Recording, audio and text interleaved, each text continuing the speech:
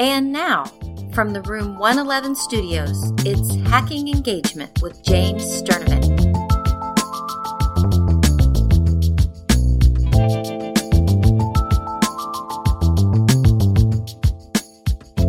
Well, hey there, listener, and welcome back to the Hacking Engagement Podcast.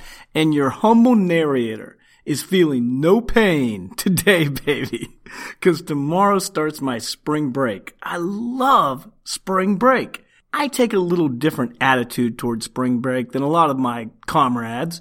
I don't go anywhere on spring break. I just feel like I push really hard to get to this point in the year.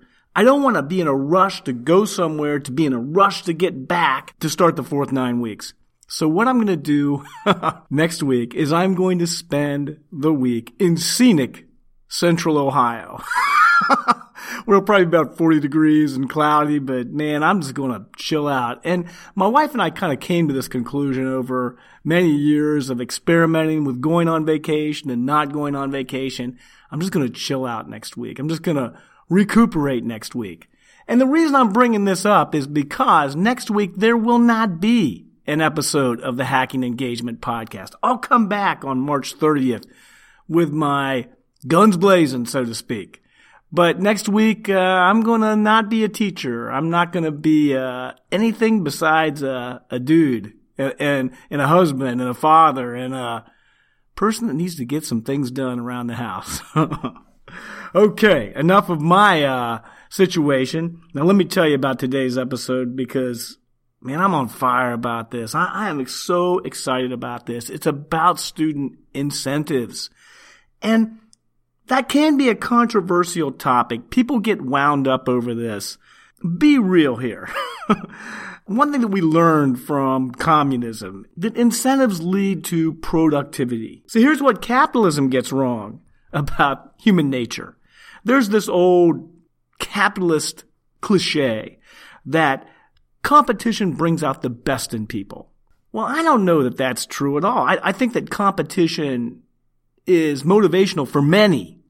But man, I've seen competition bring out the worst in people. I've been to youth sporting events and seen parental behavior.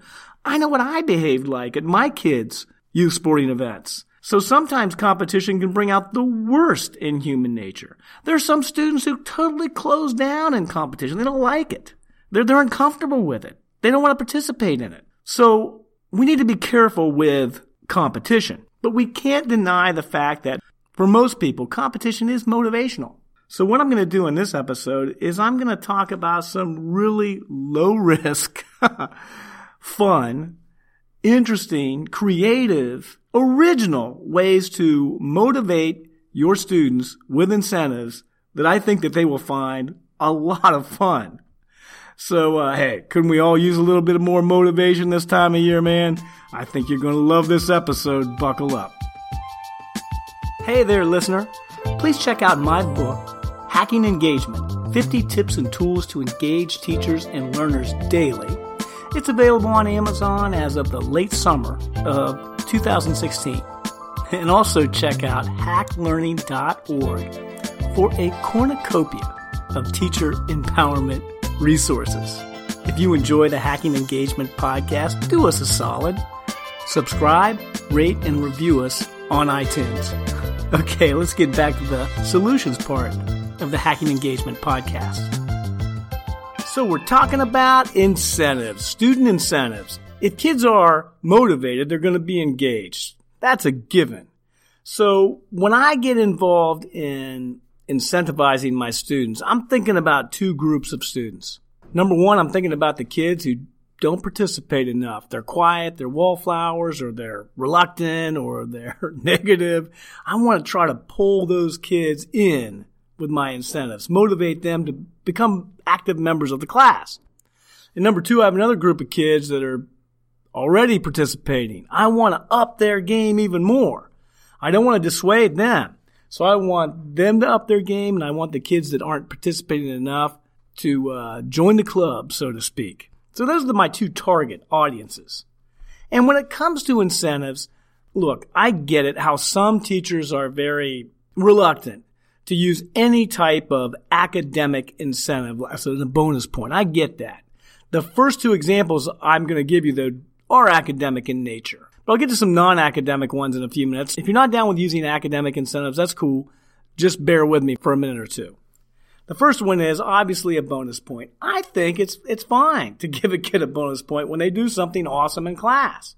And this could be making a great point during a class discussion, bringing up a new perspective, answering a really tough question in a thorough fashion. So I'm going to reward those kids that have the chutzpah to put their hand up and put themselves out there. So when I give a +1, however, and if you've read my book, Hacking Engagement, you see images of this in the book on Hack 45. If you don't have my book, I'll put some images on my show notes. When I give a +1, I do it with some style. I hold up my left index finger like the number 1, put my right index finger across my left index finger to make a plus sign, and with a sweeping arm gesture, I point out with my right finger at the student who earned the reward. I think my students enjoy seeing this rather dramatic performance as much as they like getting the +1s. My other academic incentive is I'll get them out of work in the future. In other words, if they do something awesome in class that's reward worthy, I'll tell them, hey, look, man, I'll give you a question off the next assignment. Or maybe even a question off the next test. Now, I don't know if either of these incentives is what's encouraging students to participate, or if kids just really like being praised in front of their peers. I think that that's powerful as well. So when Mr. Sturdivant does his big sweeping arm motion and points at you and gives you a +1, that's pretty cool. Or if Mr. Sturdivant says, man, that's brilliant, question off the next assignment. I don't know if the praise is what's motivating them or the actual reward is what's motivating them. All I know is the participation level goes up. So if your class is like mine, and I'll wager that it is, I don't instruct for 50 minutes each period. There's a period of instruction, and then there's a period of application where students are working in small groups or working quietly on an activity. Here's something else you need to know about me. I don't give students restroom passes. I just think it's really disruptive. And so I always tell them, hey, make sure you go to restroom before class starts. Don't hit me up for a restroom pass during class unless it's an emergency. And they generally don't ask. But one of the things I like to reward my students with is a restroom pass. That can be used during non-instruction times in the period. This is very popular, to earn a pate pass from Mr. Sturdivant. Another really harmless reward for students that can incentivize them is to give them a food pass. Kids love to eat. Everyone likes to eat. I try to keep my kids from eating in class because it makes a mess with the custodian. But sometimes they do something amazing in class and I want to reward them. So I will give them a meal card in which they can bring in a snack and they can chomp on it during non-instructional time. They can't make a mess. If they make a mess, we end the program. But generally hasn't been a problem. And students like this, particularly before lunch when they're getting hungry. I reward students by allowing them to be teacher's pet for the day.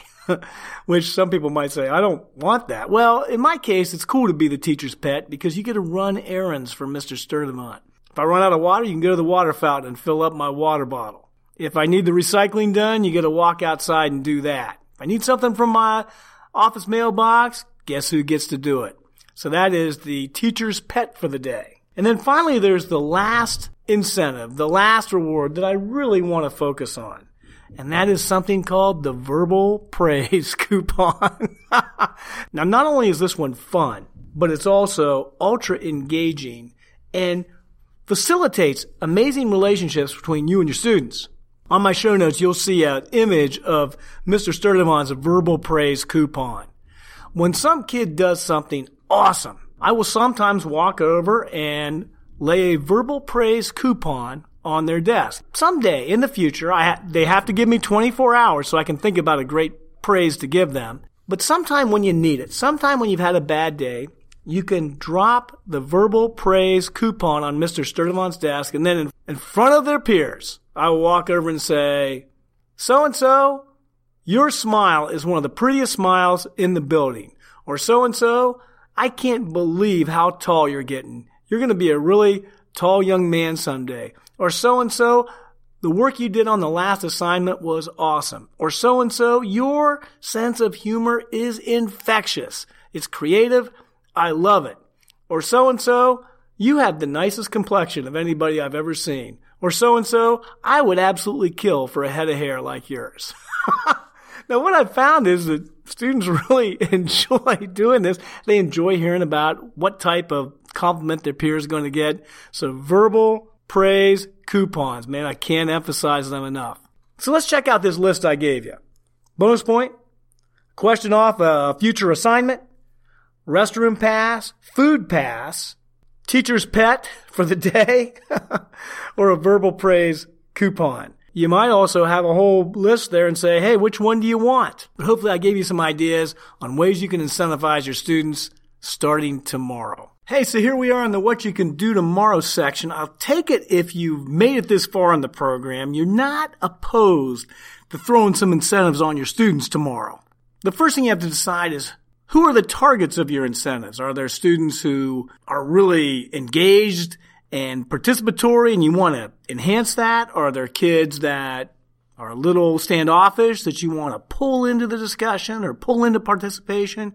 Or maybe it's a combination, like it is with me. Next, you want to decide what type of incentives you want to offer.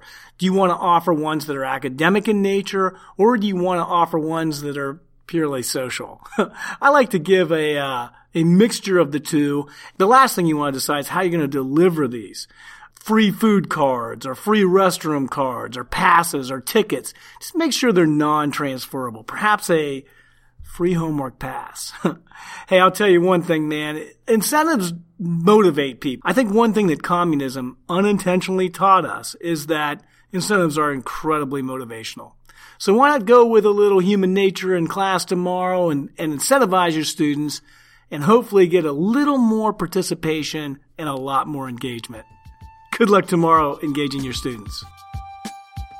Show notes for this episode can be found at jamesallensturdivant.com. If you enjoy Hacking Engagement, please subscribe, rate, and review us on iTunes.